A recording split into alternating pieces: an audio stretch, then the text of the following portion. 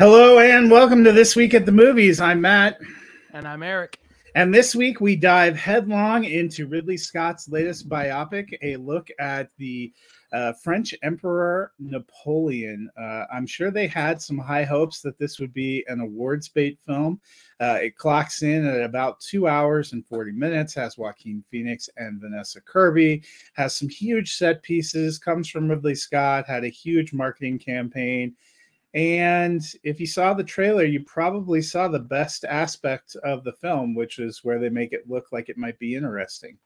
I did not love this one, Eric. Did you like it any better than me? Nope. It happened to me. This is the most neutral you'll probably ever see me on a movie because I wasn't invested enough to care whether certain aspects were good or bad for what they were. Did you walk around with that look on your face? Here he is, yes. Here is the man who decided... I really want to know who Ridley Scott's original choice was.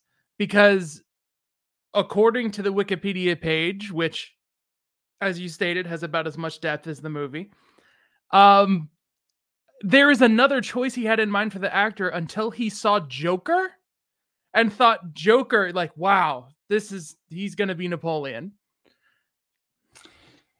I mean, I like this movie slightly more than Joker, which I hate with every fiber of my being. So I guess maybe an improvement. I didn't know how you felt about Joker, but I know that the idea of an eccentric might have been appealing, but the idea of someone who's going to like chew the scenery and camp it up and do some things, like, I mean, there are times when I laughed. The boat line, I laughed, but like, also, why am I laughing? Is this a story I'm supposed to be laughing at? I don't really think they were intending to play any of it for comedy. I think it accidentally comes off campy, and that's the real problem. Like, if you would have leaned into one or the other. So I gave it a solid thumbs down. If you saw my Letterboxd review, it was that there were some epic battle sequences, which there's some really epic set pieces. Set pieces. Yeah, set pieces. But it was all in service of a story that has the depth of a Wikipedia page. I don't know any more about Napoleon. In fact, I might know less about Napoleon now after seeing this film. He's a guy that rose from being a kind of middle ranks officer from a not great background to being emperor of France and conquering half the known world. That is reflected. They at the end they tell you they still teach his techniques at all the major military academies. This film does nothing to give you any insight into what made him a brilliant tactician, which is something they just offhandedly refer to several times. And because they won a lot of battles, you have to assume he was good.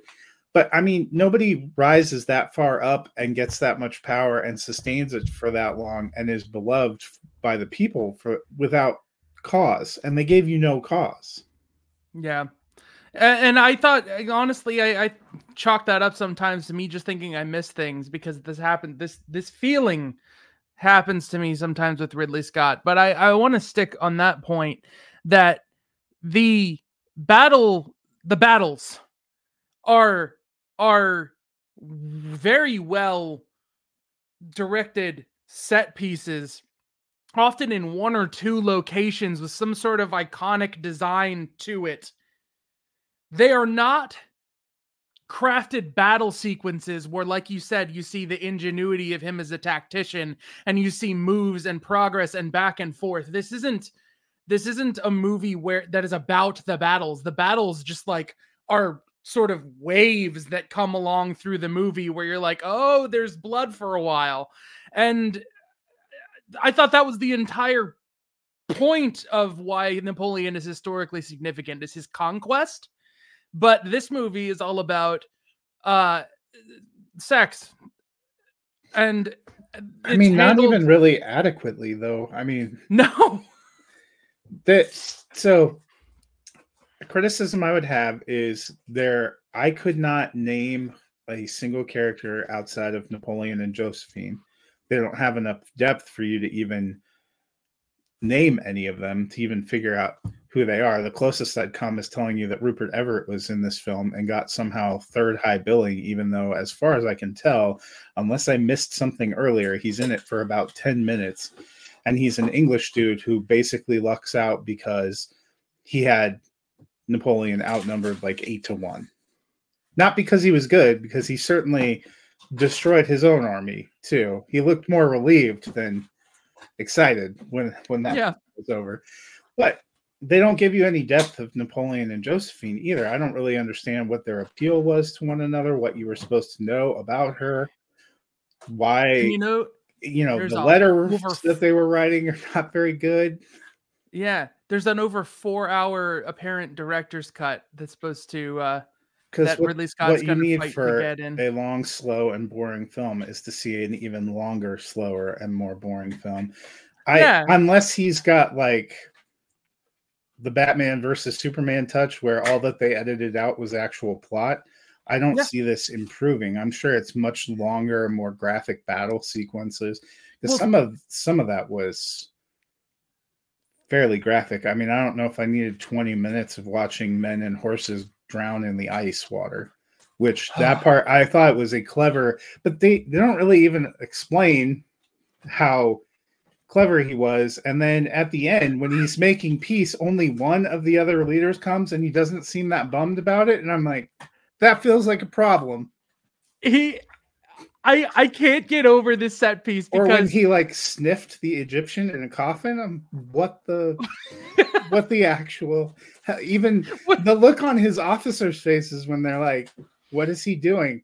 That was also the look on my face. And I'm like, this is taking 5 minutes to watch him go up there, find something to stand on so that he can sniff a sarcophagus and then tell him to close it back up so he can drive home to confront his cheating wife and ultimately take the blame for it. I mean, my God. It just, I don't know. I saw the trailer for this movie and I saw that set piece where they were like, oh no, we're standing on ice. And I was like, I didn't feel like that was impressive. I was like, wait, this is supposed to be about Napoleon, like the battle tactician. Is a big smart thing he did that another company of people just didn't know where a lake was? Like, well, I mean, if you're actually watching that, he pushed them into that area and then drowned them. Well, I know, but I'm saying the way that it was built in the trailer makes it look like everyone is charging forward and they're like, oh no, it's ice. That's the thing. The one thing you would say that's somewhat positive about Napoleon is he's still considered a brilliant tactician. But there's nothing about this movie that gives you any insight or, most of the time he just walks up there and like waves his hand and plugs his ears while he's shooting the cannons. And like his rise to power, you get the idea he had some kind of a brilliant plan to attack that fort, but they never really tell you what the plan was. It doesn't look particularly brilliant in the way they execute it. And then his other thing that got him the power was turning the cannons on his own people. But yet he was a beloved figure in France. Why? The first set piece, the most that I got from it was that most of the British strength was in their ships offshore, and that if you could if you took the fort and turned the guns on them. But they talked about some kind of special fire round he created, but they don't really explain it. There was and one I wasn't shot entirely of it, sure how it was being used. And how did that help the element of surprise, I guess? Or they really made it look like the way he took the fort was because the British didn't take them seriously at all and were kind of dicking around in the fort and not ready to be attacked. I don't know if that belies, great strategy necessarily.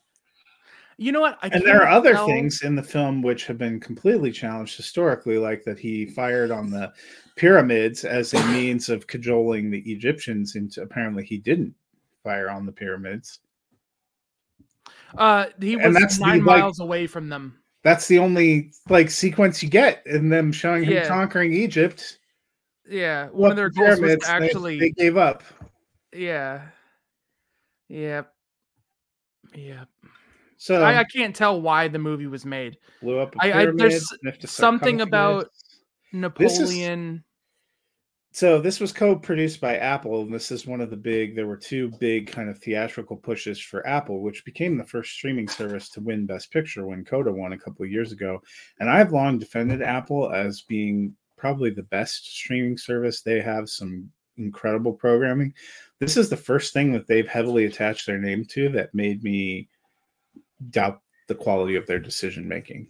It's that bad, and you threw tons of money into this, not only into making it, but marketing it. And I think also it's probably a good transition to talk a little bit about Ridley Scott, who for 50 years has been making films and has made some breathtaking classic films. I mean, he's the man that first gave us Alien, which was pretty revolutionary at the time back in the 70s.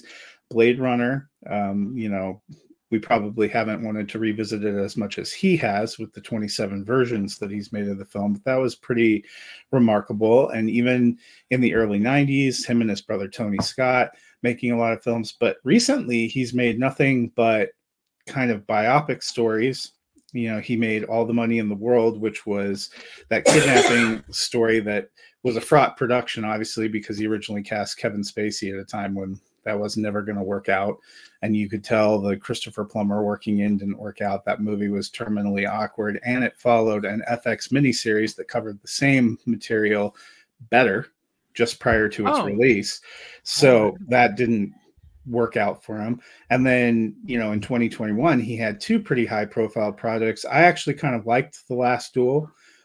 That's a movie that understood doing some campy performances, because there's no other way to describe Ben Affleck's performance than campy, and he was probably one of the most fun characters in that film.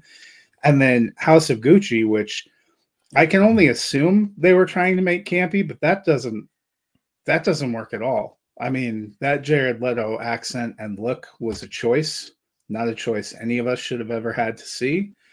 Al Pacino is a wonderful actor that I don't know what he's doing in there.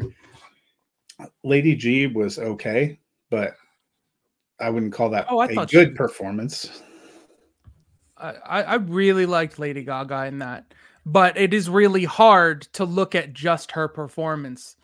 And her and Adam Driver did have some solid chemistry. Like that. I was so invested in them.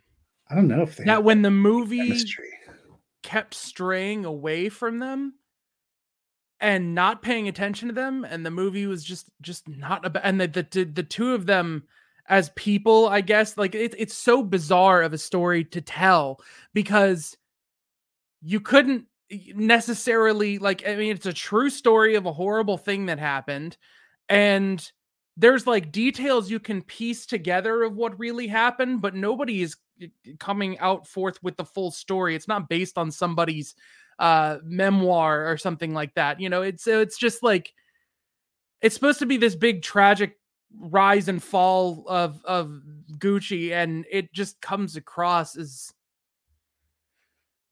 I guess that was probably more of my issue. I don't know exactly what story they were trying to tell us with that.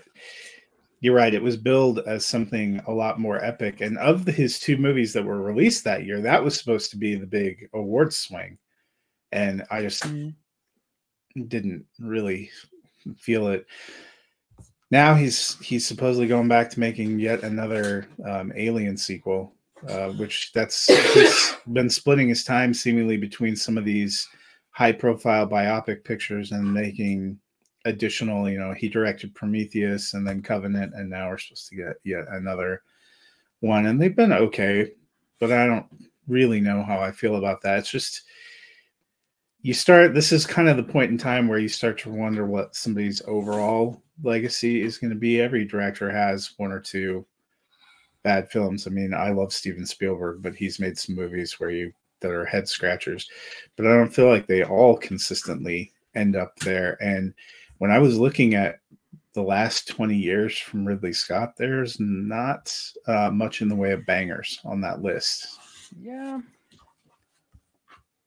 Yeah, the early 2000s was like the last huge swing from him with Hannibal, Black Hawk Down, Matchstick Men, Gladiator, Kingdom of Heaven, which is like infamous for its director's cut being like a night and day different movie than the theatrical cut. Well, maybe that gives credence to doing the director's cut of Napoleon. I don't know. I didn't think Kingdom of Heaven was that bad. I loved Gladiator.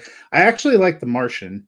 That was probably the last of his films that I enjoyed, but coming off of it was an adaptation of a novel, which actually was pretty good, and I just really liked Matt Damon in there. They had a really good cast, and like I said, I didn't mind The Last Duel, but you're right. I enjoyed Black Hawk Down when it came out. I thought that was a pretty well-made film. I forgot he made Hannibal. Yeah, that was kind of a forgettable. Like, Gary Oldman, woo, he's interesting and he's in a lot of makeup, but the rest of it, no. Yeah, well, and I think he made that Robin Hood with Russell Crowe. As soon as they couldn't get Jodie Foster back, you knew Hannibal was gonna be a step back. Yep. Julianne Moore's a fine actress, but just wasn't quite right. I just think Alien, Blade Runner, and Matchstick Men are the only movies of his that I have outright fully enjoyed without an asterisk there. And I know I'm like in the minority when it comes to movies like Gladiator, but I enjoyed Prometheus, but there's huge problems with that movie. Like, there's nothing wrong with making like a flawed movie, and it's nothing wrong with swinging for the fences if your thing at least comes out to be interesting. But when it comes up as like empty and confusing as House of Gucci and Napoleon, like what are you doing? Like, I don't know.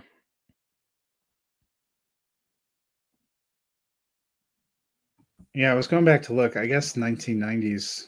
I don't see a lot. It looks like he made a lot of music videos, which was interesting. And we don't talk about Exodus, Gods and Kings. That was a pretty. So maybe he's always been more hit and miss than anything. Because I'm looking at this, like The Counselor. That had an incredible cast, and I still have no idea what that movie was about. I kind of liked American Gangster. But, he had done a good year before that. You're right about Kingdom of Heaven. I enjoyed Matchstick Men for what it was. G.I. Jane, 1492, Thelma and Louise. So, I don't know. There's not a lot of rhyme or reason probably to what he's making. I'll be curious to see.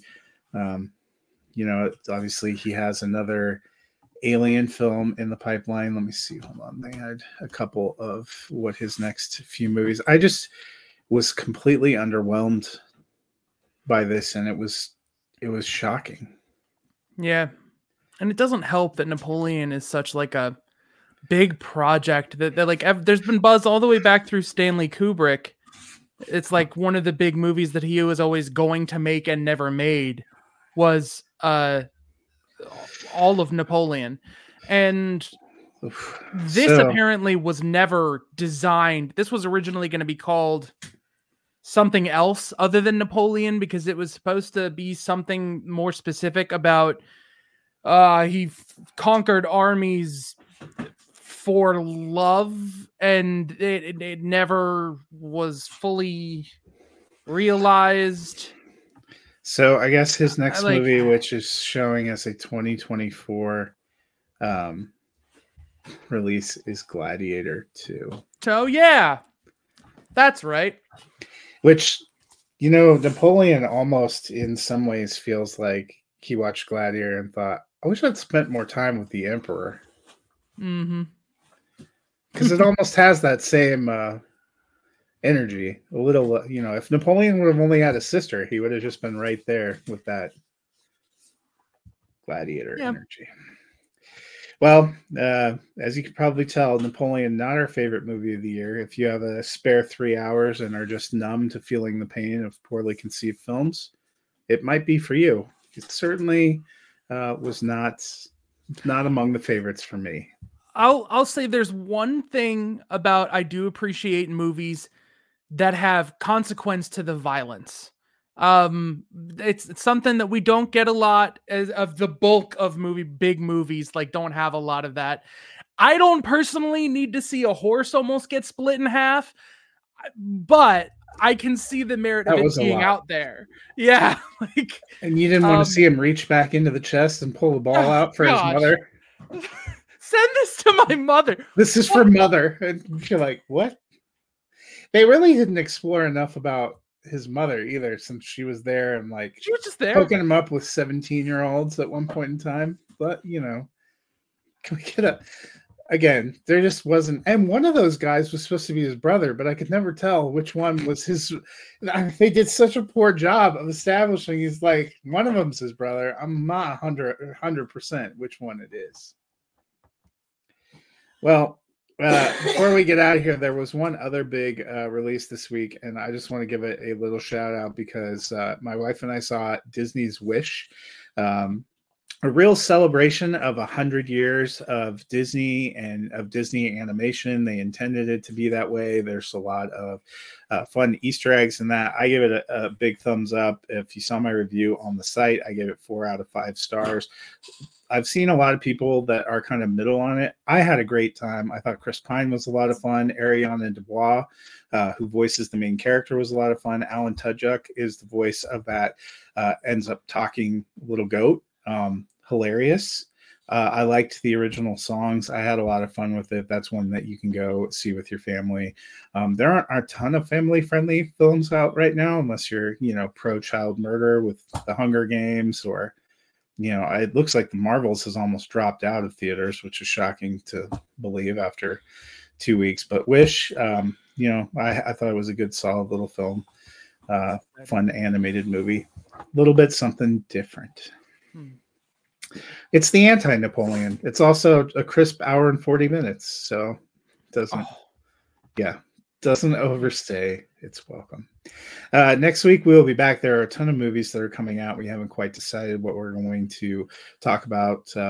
Maybe end up talking about a few of them, because Eric actually, for the first time, I think, in a while, might have access to more movie options than me. Probably just the one. And we'll see. It's a big one. It is a big one. But until then, we will see you at the movies.